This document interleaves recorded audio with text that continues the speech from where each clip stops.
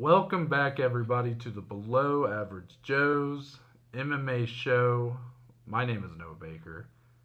I'm joined, as always, by the man to my right, the man with a great old backdrop, a great old setup. He's got a good microphone. Guess what? He's got a really good internet connection that I just envy, and a laptop that I just envy. I envy everything about Dominic. Dominic, how are you doing today? How are you doing this weekend? How was it? No, I'm doing pretty well. It was a pretty crazy week as we discussed on Friday, and it was a good weekend. Good quality time with the girly, with the family. Had a good night of fights on Saturday. More dips in the pool, golf on Saturday morning. The weather's just nice. Everything's better when the weather's nice, so life is good. We've had a crazy week for this podcast, but damn it, we're finding a way, and that's what matters. So we're here in the studio on Sunday for that Monday recap, Noah. I guess you might want to tell the people a little bit about your weekend, or maybe you don't want to at all. Weekend was fine. Don't know what you're talking about, Dom. Uh, didn't have any issues at all. Oh, you mean the several technology issues I've endured. Yeah, I won't bore anybody with the details, but just not been my week with technology. I'm recording this on my phone, and if you can't tell, my laptop that I've had for not even 2 years has decided to bite the dust after really never giving me much of anything worth the shit the last couple years. So perhaps a blessing in disguise that I will have to buy a new laptop. But yeah, I mean, I will not bore any more details, but it's been very frustrating. As someone whose hobby involves recording a podcast, it's kind of hard, when technology and internet connections just don't want to go your way. But hey, the weekend was good in terms of fights, Dominic. Funny enough, though, much bigger on the boxing side. You had a pay per view on ESPN Plus that the UFC card kind of led into with Devin Haney and Vasily Lomachenko fighting for the undisputed lightweight title. And in the afternoon, kind of during but before the UFC card, you had Katie Taylor fighting out in Ireland. So Conor McGregor on site. So it was like a big weekend there. Pretty quaint weekend for the UFC, leading into a weekend with no UFC. But I'll be honest, Dominic, I kind of enjoyed UFC Vegas 73. I'm not gonna play the, yeah, I'm not gonna do the gag this week, but um, I enjoyed it. I thought it was a pretty good card. Main event delivered much better than I would have hoped, and I think it's a good way to lead into the main event where Mackenzie Dern, Dominic, really, really gave the kind of performance that I think a lot of people needed to see from her to inject a lot of life into her UFC career that felt like it had sort of stagnated, had hit a crossroads. It felt like some of those other skills had not developed in her MMA game. But apparently, Dominic, all it takes is getting a divorce, and all of a sudden you can unlock that next level in yourself. As someone who has seen a lot of divorces, I will tell you that it does not surprise me. But no, in all seriousness, she looked great here. She said in the lead up that she wanted to take out a lot of the frustration and that she was having in her personal life on Angela Hill. And Dominic, this was the most aggressive, just outright ferocious version of Mackenzie Dern we'd ever seen. I can't say it was as perfect of a performance as you will get at this level. Like, it was perfect way to beat Angela Hill. But I do think that in order for her to compete or beat some of those ladies at the top that she has already lost to, or even some of the other fresh matchups, we just gotta keep building on that. Just gotta keep improving because this was a really great start, a perfect start. But I do think there's still a lot of room for improvement here. What were your thoughts on Mackenzie Dern's performance Saturday? Yeah, no, it was 100% the best version of Mackenzie Dern that we've ever seen. It's hands down unquestionable. Not only was she able to get the fight to the ground, a little bit easier than some of those prior performances to utilize that world championship level jujitsu that she has. But she also looked not only sharper offensively on the feet, but wow, much more powerful and just a more diversity in her strikes as well. I mean, let's look at the knee that she landed on Angela Hill that almost put Angela down on her backside. I mean, that was big time stuff. She looked more powerful than ever before. And especially at a weight class that's 115 pounds, you don't see a lot of power in terms of striking. That could maybe be a big weapon for Mackenzie going forward with this new skill set that she's kind of developing. It was just really, and this is a fight that was supposed to happen last week only for 3 rounds. So she hadn't been preparing for a 5 round fight. Noah never let off the gas, constant pressure and pacing for 25 straight minutes. Both of these ladies, but especially for Mackenzie in a winning effort here with all of the grappling and jujitsu and the striking, never got tired, never like even took a step back. It was just a really good fight. I didn't expect it to be that fun, and I was not expecting Mackenzie to show us this new evolution of her game. But it's something that on Friday I said this was the last call and that I needed to see something improved in Mackenzie, and she did more than just answer that call for me, Noah. Yeah, I think you will see some responses to this that maybe Mackenzie only looked this good because she's facing someone like Angela Hill, who's older, who's got a lot of losses in the UFC. But I look at it and I go, yes, like I said, she looks great against Angela Hill. She proved that she is on another level from Angela Hill. But still, there needs to be some room for growth there in order to show that she is better than some of the people up at the top that she's been fighting the last couple years. But who's made Angela Hill look like that? I mean, Angela Hill typically fights up to her competition and, has been on the wrong end of a few decisions that a lot of people would have scored the other way. So for Mackenzie Dern, I think this is a very impressive performance. I think this fight overall was just very exciting. Angela Hill just gutting out a lot of these rounds where she's getting dominated, but man, twice having that armbar locked up and her just not quitting, just finding a way to keep that arm latched on to, in between her legs or with her other hand. Like she was, I mean, she refused to quit. It was kind of an impressive display of heart on both sides here. But obviously, Mackenzie Dern, I mean, even the striking, outstriking Angela Hill, who's known as a Muay Thai striker, obviously that's never been Mackenzie Dern's forte, but we have noticed those improvements over time. But to do it against Angela Hill, I think shows how far she's come. And I will ask you, Dominic, she did call for a matchup with Rose Namajunas next. Is that the kind of fight that you want to see her take on? You know, I don't have a problem with it. Let's look here. I'm looking at the rankings. Rose is number 2. Obviously, Collar's number 1, who's out right now, about to have a baby, actually. Mackenzie's number 8.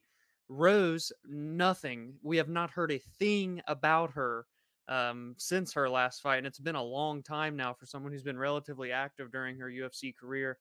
I am here for the call out, and honestly, with other people being booked ahead of Mackenzie, why not, right? I mean, Lamouche is booked. Yan Jianan just fought and has already beaten Mackenzie Dern. Rose isn't getting the next title fight.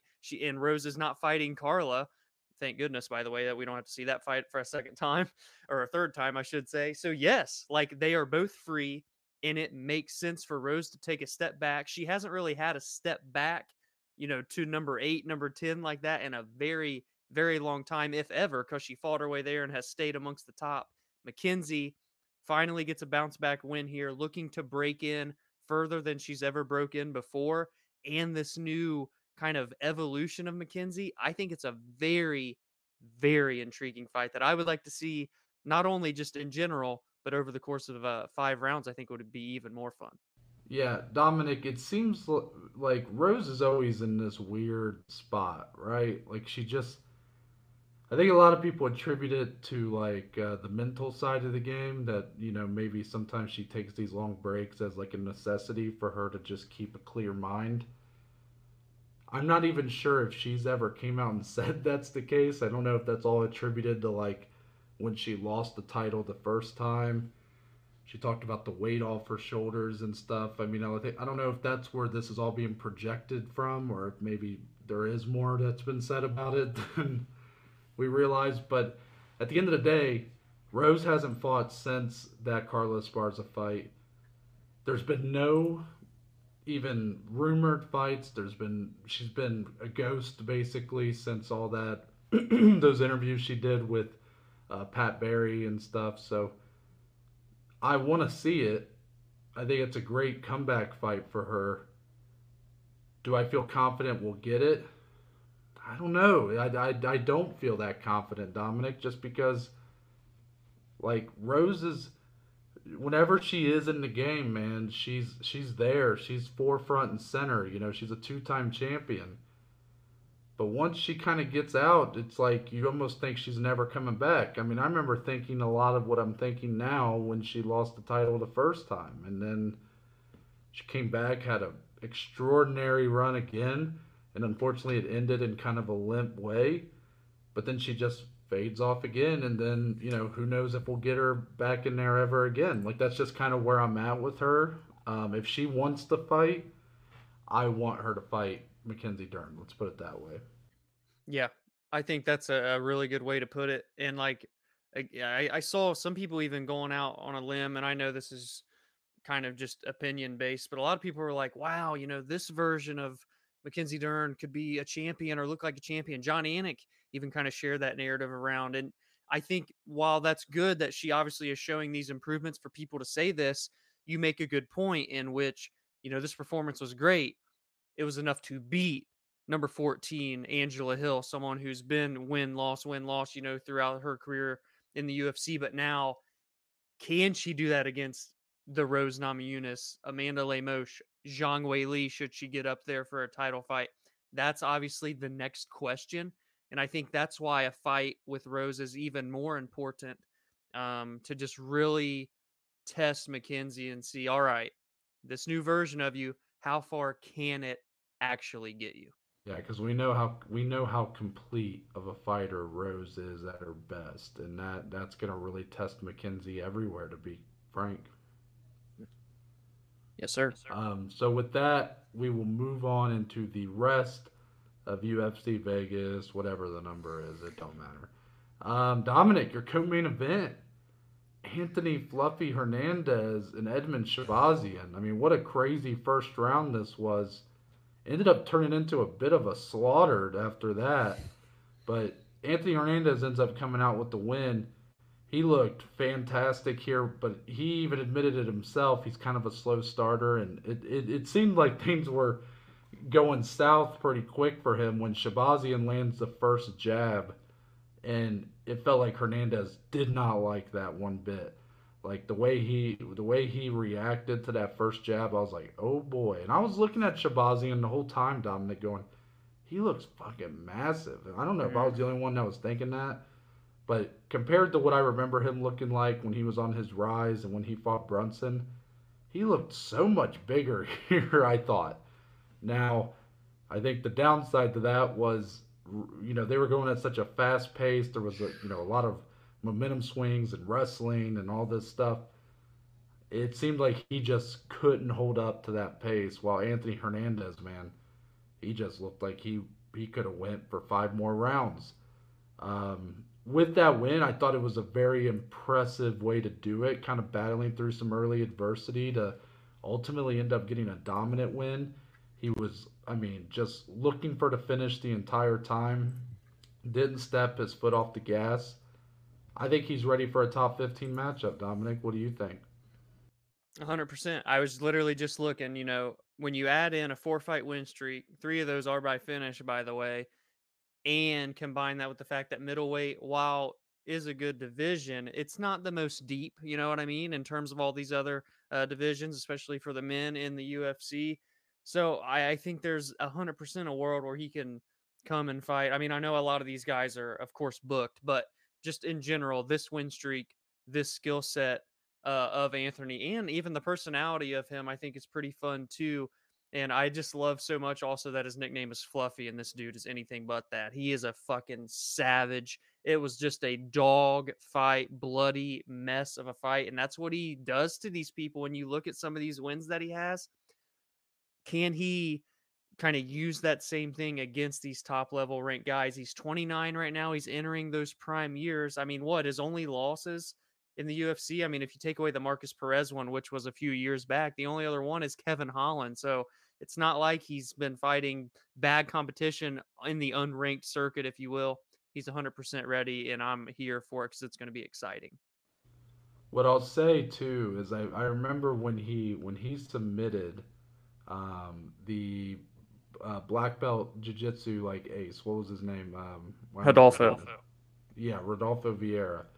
When he submitted him, I remember there was a lot of people like he was a huge underdog, I believe Anthony Hernandez was, and it was like this huge upset that this happened, especially to submit Hmm. the guy who was like a world champion in jiu-jitsu. I think what's been proven since then is that was anything but a fluke. Anthony Hernandez looks so good on the ground too. His transitions from the top to the side control to, I mean, getting full mount like with ease here. He is a motherfucker on the ground, and you know he's not even a slouch on the feet either. And he's got that dog in him, Dom, where he is able to take some punishment. It kind of gets him going, and then he's gonna outwill the 95, 98% of the people he could even go up against in the UFC or anywhere else because he just has that cardio, mix it with the heart and obviously that dog that he's got in him. I don't. He's gonna find himself in a lot of these fights, these kind of style of fights, like he's already been in a few times. More often than not, he's gonna be the one standing tall at the end. Yeah, no, I love that. And honestly, quickly too, Edmund Shabazian, the story kind of continues here. This odd career that we've seen of someone who's literally still only 25 years old. It seems like normally we wouldn't have like concern or hesitancy for someone losing when they're still this young.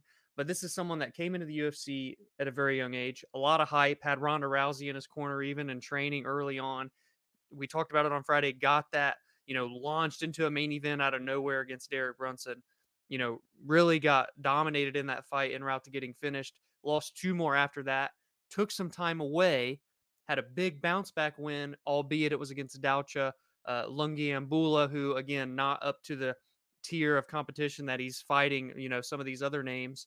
Then he comes back again on Saturday night against Anthony, definitely a step above.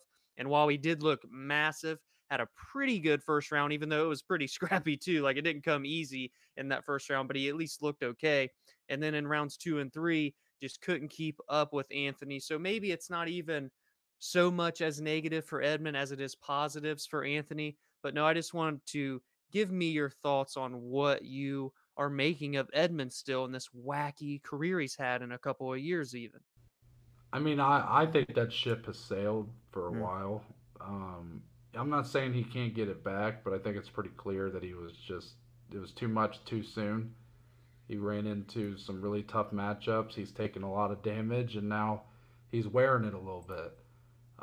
No, I do not look at this fight though and go, "Oh, this was more of Anthony Hernandez than it was a knock on Edmund Shabazian." I mean, let's not look past the fact that the Shabazian that fought round one was severely different than the Shabazian that fought in rounds two and three.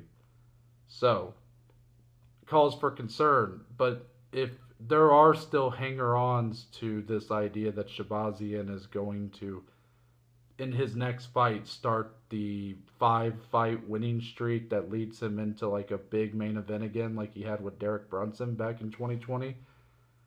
At this point, I think it's being a little naive, to be honest, to still hold that kind of expectation for the guy who has some great skills. He's got, I don't know if he does. He still train with Edmund Tarverdian? Okay. Switch camps. Is Rhonda still like his manager or whatever? Is that I still a don't thing? think so. Okay. So, I think it's smart though that he is trying to change it up. You know, when something's not working, even when you have a guy like Edmund, who I know a lot of people like to clown, but you know Ronda Rousey was with him and whatnot. It's smart to kind of try to find somewhere that does fit your style, that does is able to bring the most out of you.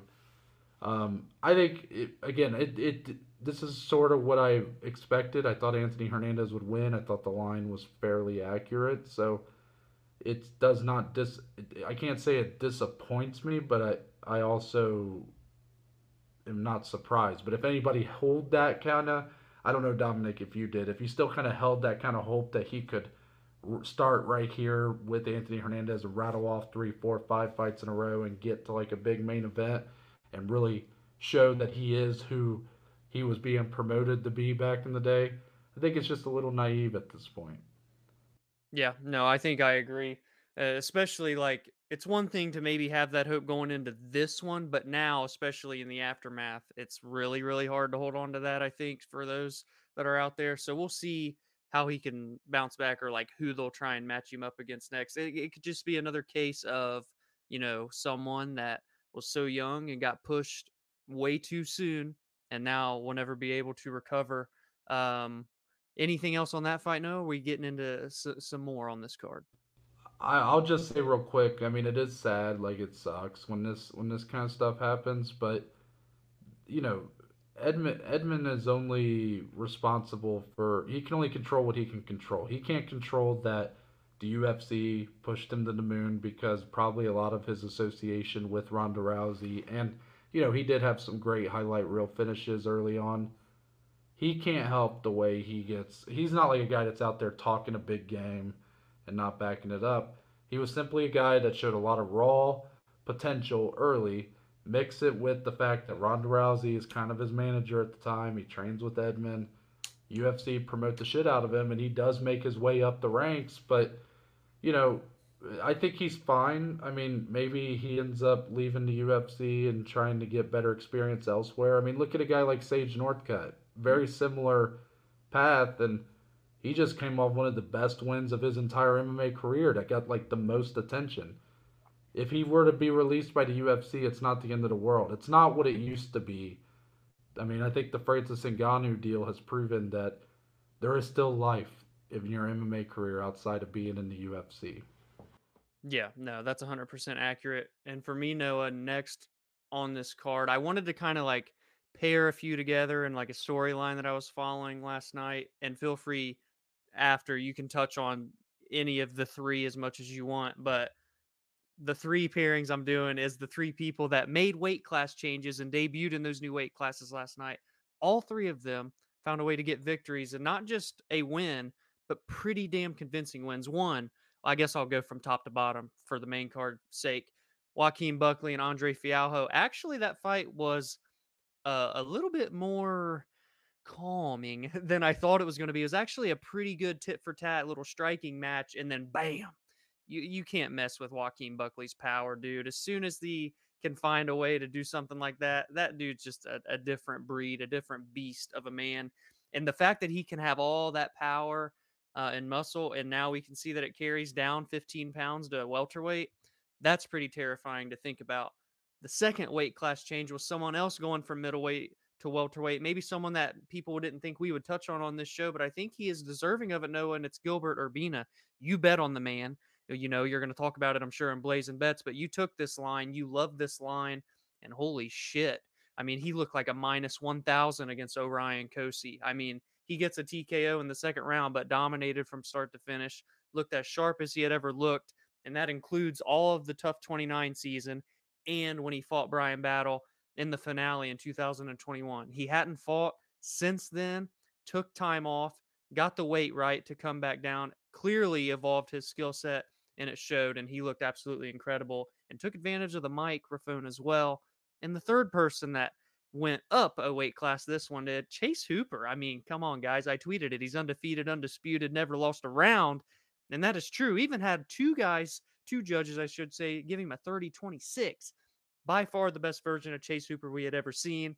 Still super, super duper young. So it's hard to see, like, oh man, this win over Nick Fiore, that's going to push him up the ranks at lightweight. Well, he went from featherweight, which is tough, to now arguably the most, if not the second hardest weight class in the UFC. But it just feels like a new breath of fresh air from fans' perspective on Chase. And I'm sure he feels much of the same way, Noah. Yeah, lightweight Chase Hooper looked. I mean, this was about as perfect of a showcase for your debut in a new division as you can get. He looked fuller, like he looked like he had maybe filled out a little more into his frame, which has always been kind of a concern for him. And then Dominic, he's going up against Nick Fior, who I know is not a guy that I think he was 0-1 coming in here in the UFC, but he's a New England cartel guy. Those guys, Mm. if there's one thing that anybody there can do, it's box, it's strike. And Chase Hooper got the better of those exchanges for the majority of the fight. Not perfect by any means, still a little sloppy at times, still getting caught a little too much. But he's got a great chin, which, that obviously can only take you so far. But it's good that he is able to take a good shot, considering he is a skinnier guy. Isn't a guy known for being a striker. And he was delivering on some really good creative strikes here. I see the growth there, and obviously he's very good on the ground. I'm excited to see what he can do here. Lightweight's a buzzsaw of a division, so I think we're going to find out pretty quickly, how far he can really take this. But um, I'm here for it. I'm here to watch it unfold. Shout out to Gilbert Urbina. Obviously, I'll talk about him in the Blazing Bets. I did bet on him, and it did not look like a pick 'em, even though that's what it was going in. And I wouldn't expect anything less, Dominic. We always support our Ohio guys. Shout out to Gilbert Urbina, Archbold, Ohio, stand up. And then Joaquin Buckley just finds another way to do it again, man. He's always on a highlight reel. And boy, does he know it, too. He talks a big game. He was pouring the prime energy on himself. That was kind of weird. I didn't know what was going on there. I think at the end of his interview in the cage, he asked to be, I think, Logan Paul to put him on impulsive, maybe. I don't know. He was yelling. He was going very fast in his talking. I was having a hard time keeping up. But no, he looked great. It's a tough loss for Fiallo, who was he's still a very fun fighter, but I hate that that's, I think, 3 or 4 losses in a row via finish. So that's really tough. But Joaquin Buckley, though, I mean, it's a shame he didn't get a bonus for that performance because he looked damn good. And yeah, I mean, I don't know again with Buckley. He's when he looks good, he looks great, and when he looks bad, he looks bad. Like it's just it's there's not a lot of in between with him. Um, but I do like the skill set. I do. I think that there's something there with him. Obviously, you know what he's capable of. He's got one of the best knockouts of all time. But can he stay consistent? That's something that we say about a lot of guys, but with him specifically, that's what I'll say. And I'll use that to transition Dominic into my next fight that I'll just mention. How about Diego Ferreira? Probably the highlight of the night with that second round knockout of Michael Johnson. Mm. And man, I'm not even like a super. I love Michael Johnson. I like Diego Ferreira, but I'm not like super like attached to either one. I try not to be with most of these fighters, so I can talk objectively. But with Michael Johnson, man, I it's hurting me when I see him go out there and look so good for a round, 2 rounds, whatever, and then or even 3 rounds, and he maybe either gets the wrong end of a close decision like Jamie Malarkey, or he's dominating on the feet and gets caught in a heel hook like he did against Thiago Moises, or here puts up a great first round and then gets knocked out cold by Diego Ferreira. Very similar setup and strike that Josh Emmett put him out with not that a few years ago. So it's tough, man, because Michael Johnson still got great hand speed. He looks good in there, but I just don't know if he can uh, take the shots that he used to be able to. Now, this was just this was a hammer coming at his face, and you hate to see it, but for Diego, it's the win he needed. He was on a 3-fight skid. I didn't think he had looked all that great over the course of those 3 fights, and this was a guy who was like one of the more underrated talents at lightweight before. gets back on track. He was definitely the star of the show that tonight, I think, in my opinion. Yeah, he absolutely was. And if you would have picked someone to win by knockout on this entire card, Diego would have been lower down on that list if I had to bet. And I'd love to know what the odds were because I'm sure someone out there cashed it. Let us know if you did. But my goodness, dude, like you said, it's tough to watch that happen, especially someone like Michael Johnson. Been there, done that in the sport, still game, still fighting very tough competition, always has in his career. Looked so good and then gets knocked out like that. But on the other side, it's the thrill and the agony because Diego Ferreira had lost 3 in a row. He took a long time away. 2 of those were by pretty convincing finish, and he bounces back at 38 and gets a huge win like that. Again, I don't know what's like in it for him in the future because he's kind of already been at his ceiling, obviously, but you could tell how much that win meant to him as well. So that's just the beauty and the ugly side of the sport put together perfectly is what that fight was.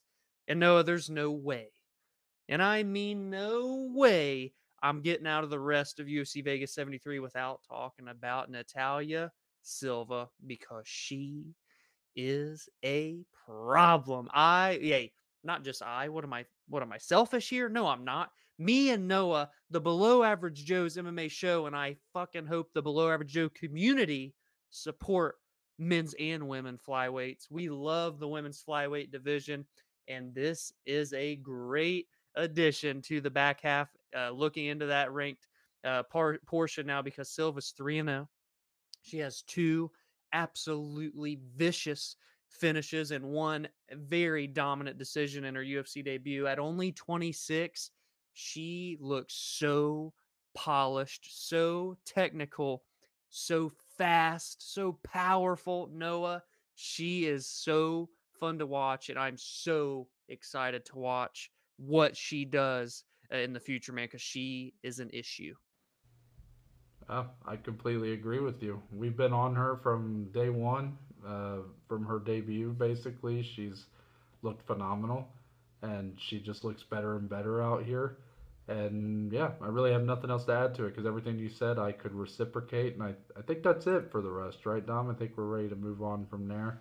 Yes, sir. Yes, making some headlines, Dominic. If you were to tell me going into this weekend that Tyson Fury would be calling out a former or current UFC heavyweight champion for a boxing fight, I definitely wasn't calling it to be John Jones. But that's exactly what happened over the weekend, Dominic, because it all kind of started with, I guess, I don't know when this happened, even though I do listen to a little bit of Rogan's podcast. I'm not sure when this occurred. But at some point on Joe Rogan's podcast, he must have been talking about how John Jones would do bad things to Tyson Fury in a real fight, in an all around MMA fight or just a street fight, whatever. I'm sure that's what it was. Well, Tyson Fury did not take too kindly to this, Dominic. He posted a video of him taking some big old shots at Joe Rogan, calling him a pussy midget, among other things. So that's where it started. John Jones responds. And then when Tyson Fury posted a video after that, he had really changed his tone, I noticed, Dominic. As soon as John Jones responded and said, hey, I forget word for word what he said. I did have it on my phone, but now I'm recording on my phone. But essentially, it was something along the lines of like, you're more than welcome to come into my world. And, he's like, I have no doubt that you're the best boxer, one of the best boxers in the world. But you step foot in my world and there's nobody who can beat me. John Jones, very confident, the GOAT. It is what it is with him. Tyson Fury sends another video, this time changing his tone quite a bit. He's calmed down a little bit. Now all of a sudden it's John Jones, you're a great fighter.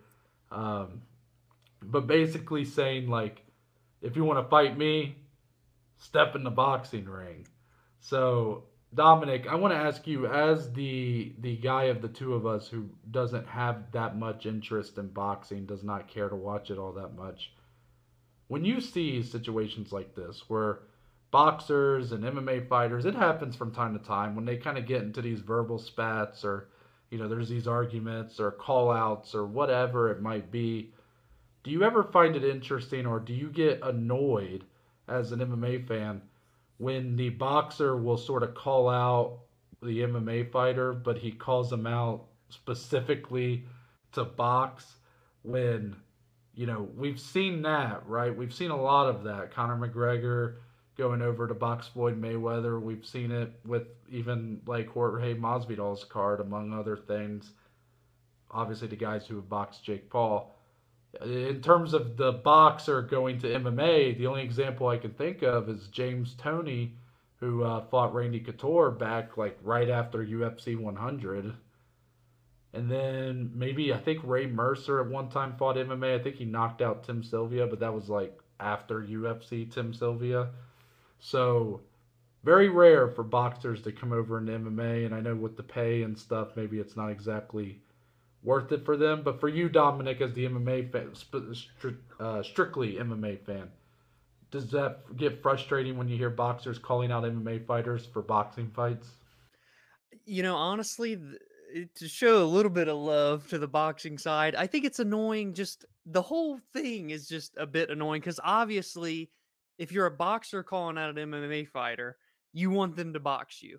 If you're an MMA fighter, you want them to come to the cage because you're gonna win that fight. Like, there's two clear sides to the like narrative here, and there's never a middle ground. There's never an in between that we see in all these spats and Twitter discussions. So like I have my fun. I like hearing what Tyson has to say, what John is tweeting back. But like at the end of the day, one, I know it's never going to happen, and two, it's all just in good fun. They're at the end of the day. I said that twice in a row in a very short sequence, but you get my point. They are kind of just promoting themselves, like they're getting their names intertwined, which in return is going to have fans of Tyson looking at John Jones, fans of John Jones looking at Tyson, whatever, whoever the fighters are in the debacle. So I just look at it as all in good fun. It's not necessarily annoying just because I realize nothing's going to come of it. Yeah. No, that's very fair. I'm actually glad that you took that approach because people always every time something like this happens, when Tyson Fury posted that video, all the comments are like, he would kill you in an MMA octagon or in whatever, in an MMA fight, in a street fight. And it's like, yeah, no fucking duh, dude. Like, you don't think Tyson Fury knows that? Why do you think he's calling for him to box? That's where he's obviously made his fortune. That's where he is one of the best in the world. The reason you see so many MMA fighters chase the boxers is because boxers just make a lot more money. That's why. It's not because they legitimately believe that they can beat these guys. It's because they want that payday. And man, all that aside, though, I think the biggest part of this that was making me just laugh my ass off, and not laughing at this person, but just laughing at the absurdity of the situation. Francis Ngannou had to be sitting there watching this, like, what the fuck's going on here? Like, wait a minute, I want to fight with Tyson. Now all of a sudden, John Jones, the man who people are telling Francis that he's been running away from and that he's too scared to fight. Now all of a sudden, John Jones is going to step in and box Tyson Fury before he does. Man, John Jones. If John Jones were able to pull off something like that, I mean, he obviously won't. But if he were, and let's be honest, Dominic, I know John Jones under UFC contract. Don't think though that Dana wouldn't think like maybe we should do this just because this would just kill Francis just a little bit more. So that was all that was going through my head was like Francis had to be looking at his phone like motherfucker, man. Like, what did you kind of have that same thought cross your mind? Oh, dude, no. So Francis, God, and we talked about it on Friday, obviously, but on Tuesday we wake up and bam, he's in the PFL. Whole world's talking about him. He's going, viral on Twitter. All these crazy news and the deals and all the numbers and everything. And then give it, I don't know, 6, 8 hours. Dana White, bam, here's UFC 291. Bam, here's UFC 292. And then Dana probably texted John Jones and said, hey, or texted both. He put them in a group chat, Tyson Fury and John Jones in the same group, and he goes, "Hey guys, just do a little jabbing back and forth, do a little Twitter stuff just to make old Francis mad." I feel for the guy, man, and we're calling on Friday like we want to see Francis box during his time off so he doesn't have to just sit on the shelf till 2024 and all. And meanwhile, he's just sitting at home having to watch this on Twitter as he's scrolling. Oh man, I feel for the guy. I do. Yeah. But it was all in good fun. So I guess with that, Dominic, we will move on into the fight announcements portion of the show. Let's see if I can remember what I put on the sheet because again, I normally look at it through my phone, but I'm recording on my phone. So let's see how good I am, guys. Kevin Lee is back in the UFC. Now, what's that famous Chael Sonnen quote like? Now, where does this what's that Kevin Lee thing? What is it, Dominic? Where does Kevin Lee fit into all this, Noah? Yeah, thank you. Yeah, he is back in the UFC. I believe he only took one fight during the gap in time that he was out, and that was that fight, kind of a weird one, Eagle FC main event with Diego Sanchez, where Kevin Lee perhaps I think tore his ACL like in the first round. Did win the fight, but it was kind of more competitive than you probably would have hoped it'd be. And also, weird side tangent. What the fuck happened to Eagle FC? Like they just fell off the face of the earth. I mean, just all Yeah. right. I guess they came for like 3 events, and then they were just like, all right, that's enough, America, for us. Regardless, Kevin Lee's back, and he's taking on Renat Faretdinov, I think, or something like that. That's how it's pronounced. Very tough guy. That'll be happening July 1st. Then, Dominic, insert the clip. Are sporting the traditional Scottish kilt. You want to see what's on What there? is under? Yes, please. You want to see? It's Yes. my Your kibbles and bits? it's my cock. Paul Craig is making his debut at middleweight. Been at light heavyweight for a long time. He's going down to middleweight. And a very interesting matchup with Andre Muniz. That'll be happening July 22nd in London, per usual, with Paul Craig. And then, Dominic, your last one. She's back. Tatiana Suarez, coming off a big win in her first fight in, 4 years, is back, but she's going back to the weight class that she had really made her entire first UFC run in, strawweight, and she's taken on Virna Jandiroba, and that will be happening August 5th, rumored to be Nashville, Tennessee, hopefully for us. But Dominic, those are your 3 fight announcements. I'll ask you kind of overall what your thoughts are on those, if there's anything that you're kind of skeptical about, don't like, or love. But obviously, I know the focus for you will probably mostly be on Tatiana Suarez, so I will ask you a second question, and that being, are you in support? I think the matchup you'll be in support of, but more so the fact that she's going back to 115. Like, were you kind of hoping to see her stay to 125, see how far she could go there? Or are you okay with her kind of going back down to 115 where she had been so dominant back in, 4, 5, 6 years ago? Yeah, no, I think that's a good question, and I think I respect her in her return fight doing it at 125 just to kind of get in the flow again, cut a little bit of weight. Just how are you feeling? How are you moving in the cage? And setting up potentially for the future. Okay, I feel out pretty good at 125. I feel comfortable at this weight because she fought Montana De La Rosa, who's not a small 125 or whatsoever. So I think it was just kind of a good get your toes back in the water. But she made it clear she always wanted to come back to 115, and I'm glad she's doing it now while she still has that that window of her prime years still to go. I know she's on the backside of them because of all the injuries, but she's still very much in those prime years, and I think she wants to capitalize it at her traditional weight class, a weight class where she's going to be bigger and stronger and hold a lot of advantages over a lot of these women.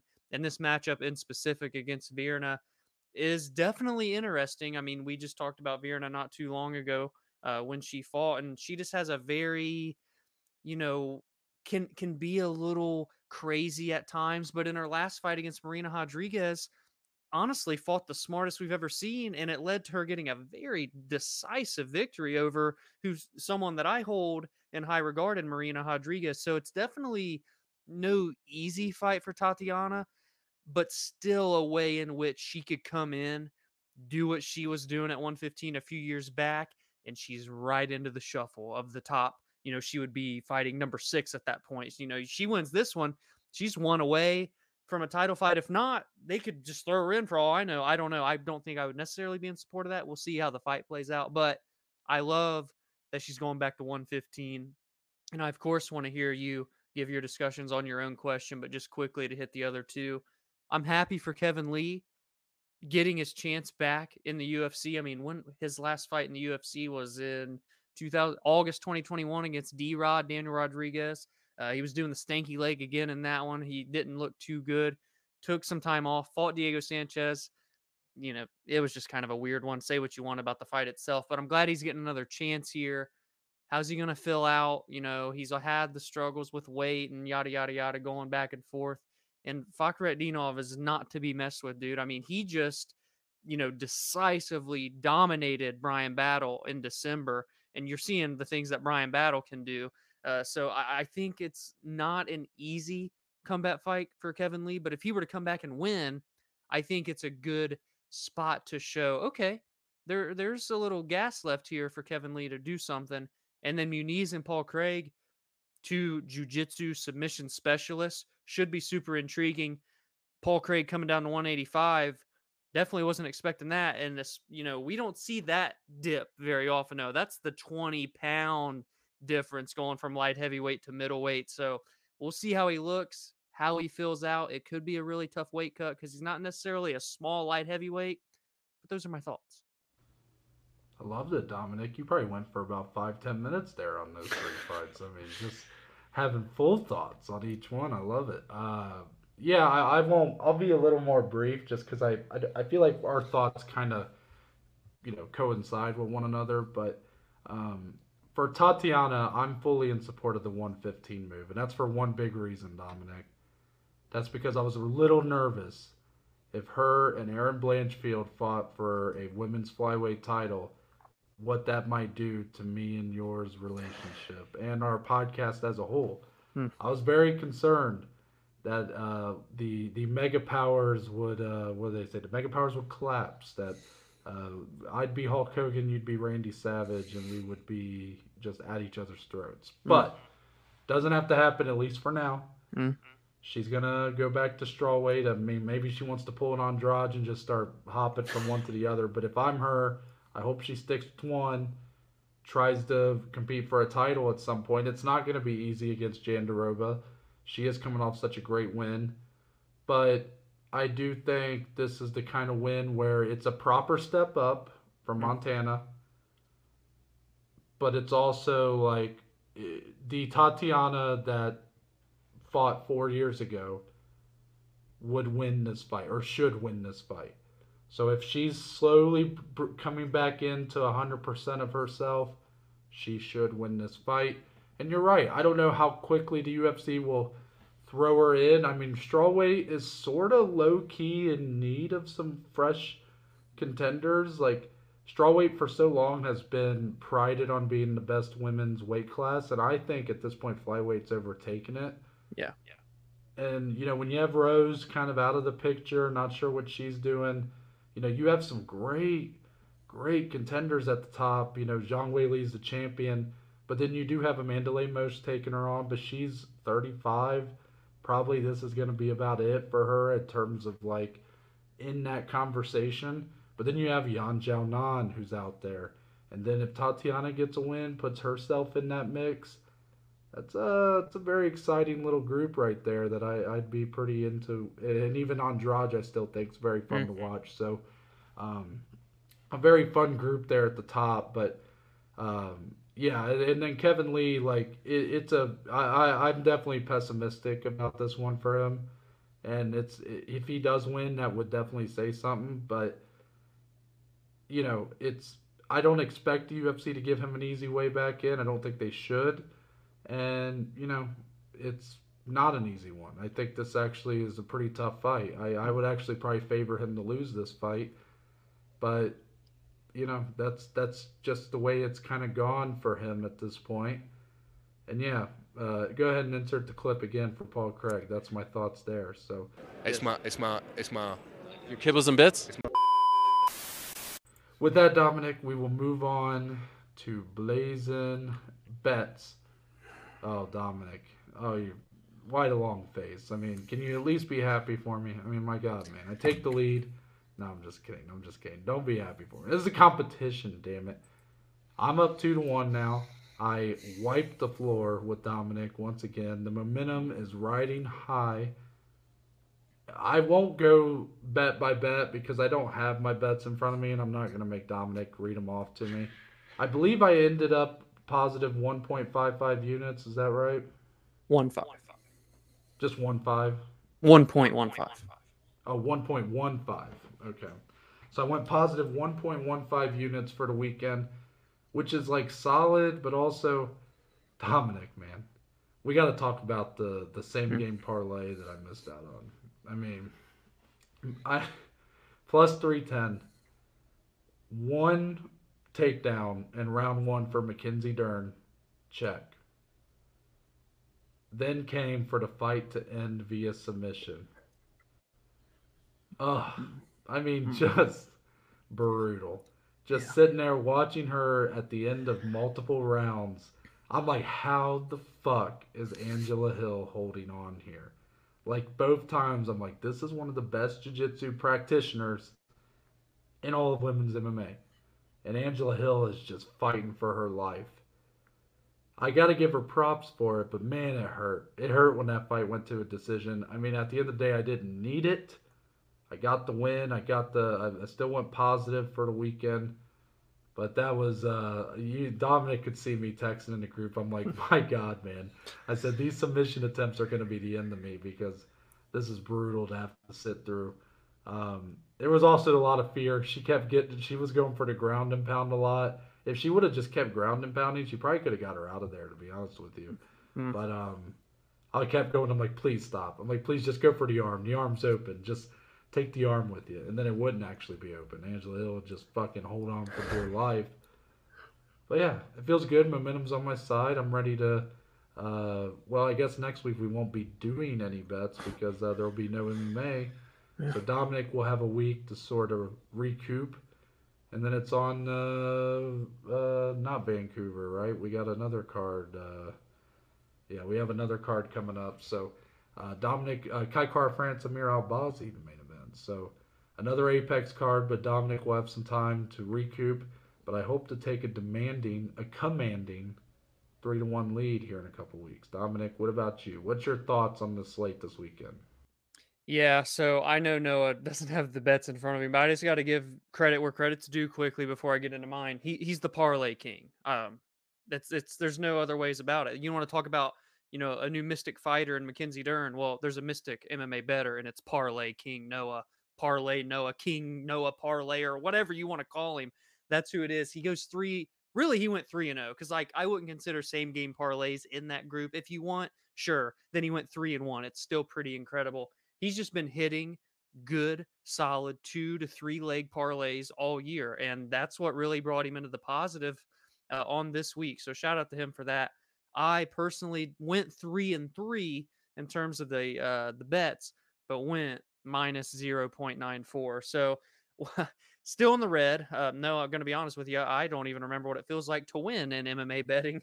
So it's been quite some time because even when I won in the first week of Blazing Bets, I was in the negative. It was just a battle of the Titans, as Noah like to call it. But, I mean, what do I do? What do I do in this one? I'll say this. My most confident bets hit. So in my head, even if it would have been untracked for Blazing Bets, I'm like, damn it, Dominic, just to make some extra dough. Why didn't you throw him on a parlay? Loopy winning money line.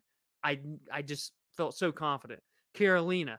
Oh my goodness. It was just sweat free. Carolina looked so good. This rejuvenated version.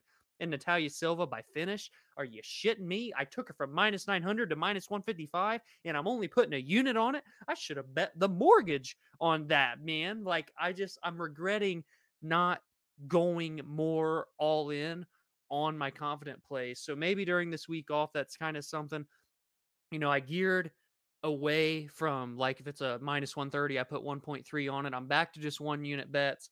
But I might start taking chances. If I feel really confident on something, maybe I'll do 2 units on like a Natalia Silva by finish next time or something. I don't know.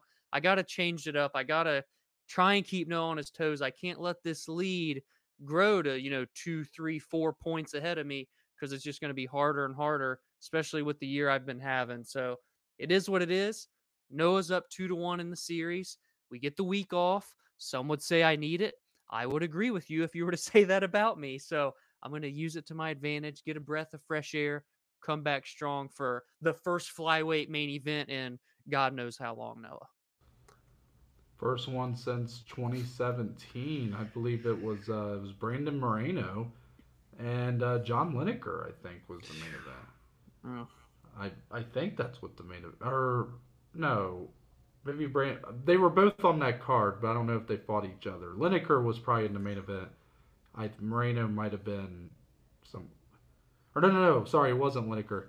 Brandon Moreno, Sergio Pettis was the last flyweight main event. And you know damn well, considering where those two guys were at that time, that was not the originally scheduled main event either. Yeah, 100%. So, I think this is a great fight, though, that we have coming up. Albazi, Car France. Everybody tune in. Give it the support it deserves. I know it's at the Apex, but fuck it, man. We bring the noise. Mm-hmm. But, yeah, with that, Dominic, let's move on to the only segment we know how to end this show with. A little segment we like to call Closing Statements. The point of the show where me and Dominic can talk about anything and everything, MMA related or not. So, Dominic, do you have anything you'd like to get off your chest? You seem to have thought of it on the spot, even though I thought you were supposed to start thinking of these in advance. Now I'm just messing with you. I also do the same thing. But it seems like something has popped into your little head here as I turn it over to you. So what do you have for closing statements today? Yeah, no. So this one did pop in, but I'm kind of on a streak. It feels good. I'm bringing something to closing statements the past month or so. But this one did come as I was just sitting here, and we've talked about it before. But it's just to kind of give Big Dave, as he's known around these parts, a little bit of shine. I've talked about the griddle, right? The black stone, how it's very unique and very. It's like a Swiss Army knife. It can do more than a traditional grill. You can do a lot of fun shit with it. Well, for the first time yesterday for dinner, he did pizzas on the Blackstone, which was very interesting because if you think about a pizza, you need the toppings and the cheese to melt on top. Well, Blackstone, it's not like an oven where the heat's all around, it's only on the bottom. So the crust, super crispy. Some would say too crispy, but I really very much enjoyed it. The ingredients were good, cooked well on the Blackstone. It tasted much like a normal pizza that you'd put in the oven or order even, but the biggest difference was the crust. So for those that have the Blackstone, or if you're looking into getting a Blackstone, I can't really vouch for it any more than I already have, but you can do anything you want. Anything you put your mind to on a Blackstone griddle, Noah. Very inspiring, Dominic. For my closing statement, I'm going to give you a math equation. I'm going to make you solve it. Oh. All right. There's a point to this, I promise. You might, I think it's not long enough to where you probably have to write anything down, but let's see. Like, if you have to use your phone or something to, like, write it down or type it out. So, we're going to do open parenthesis, okay? Okay. 5 plus 5, then close parenthesis, minus 10 times 3. Okay.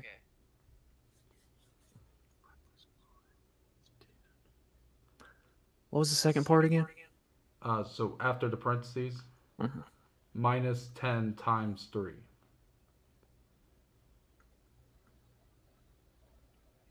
Next.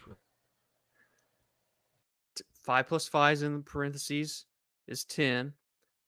Then you take, because you do parentheses first, but there's nothing to be multiplied or added to it. So you just have the 10, and then you have 10 times 3 is 30. 10 minus 30, negative 20. Noah, that's my final answer. Correct. And I'm so proud of you for getting that right.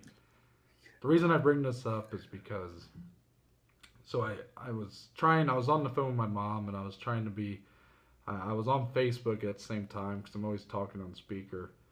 And I saw this like random, those random Facebook pages. I think it was called Grandma Funnies was the Facebook page. So I see it had a different equation on it, and Like it said in the picture, like please use your brain, don't use your calculator or something like that.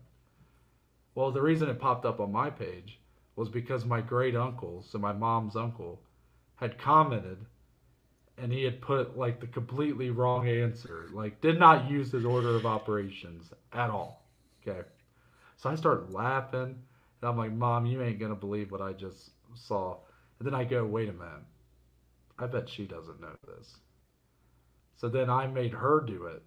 She guesses the same answer as him. So then I'm like, I'm trying to explain to her order of operations, PEMDAS, all of that. And then she keeps going, I didn't learn that shit in school. She goes, I learned to do math left to right. And I'm like, no, you didn't. I'm like, this is literally how math is done. Like, this is the thing about my mom. She is a smart woman. She is a great woman, but she is also stubborn as hell. So whenever she sets her mind to something, you can't convince her she's wrong. So if I had the most brilliant mathematicians in the world tell her, Susan, you have to use order of operations and PEMDAS, she'd go, no, I think you're wrong, actually. Uh, so then I wrote out that equation for her that I just gave you, and I believe the answer she gave me was, let me think about this, it would have been 0, is what she said. So, because she went left to right, did not use order of operations. So, once I kept telling her that, she goes, oh, I knew, like before I told her what the correct answer was, she goes, oh, I knew it was wrong. She's like, I knew when you have parentheses, you have to multiply it. And I was like, no, you don't. And she goes, well, that's what I learned. And I said, no, you didn't. But yeah, there's a little math. Teaching my mom math is not going well so far. So if there's any teachers out there that would like freshen her up on it, she may cuss you out. She may tell you like get out of my house. But it might be for her own good, Dominic. What do you think? It's good to know moving forward. But with that, my name is Noah Baker. That's Dominic Slee. We are but just two of the below average Joes, and we'll see you guys on Friday.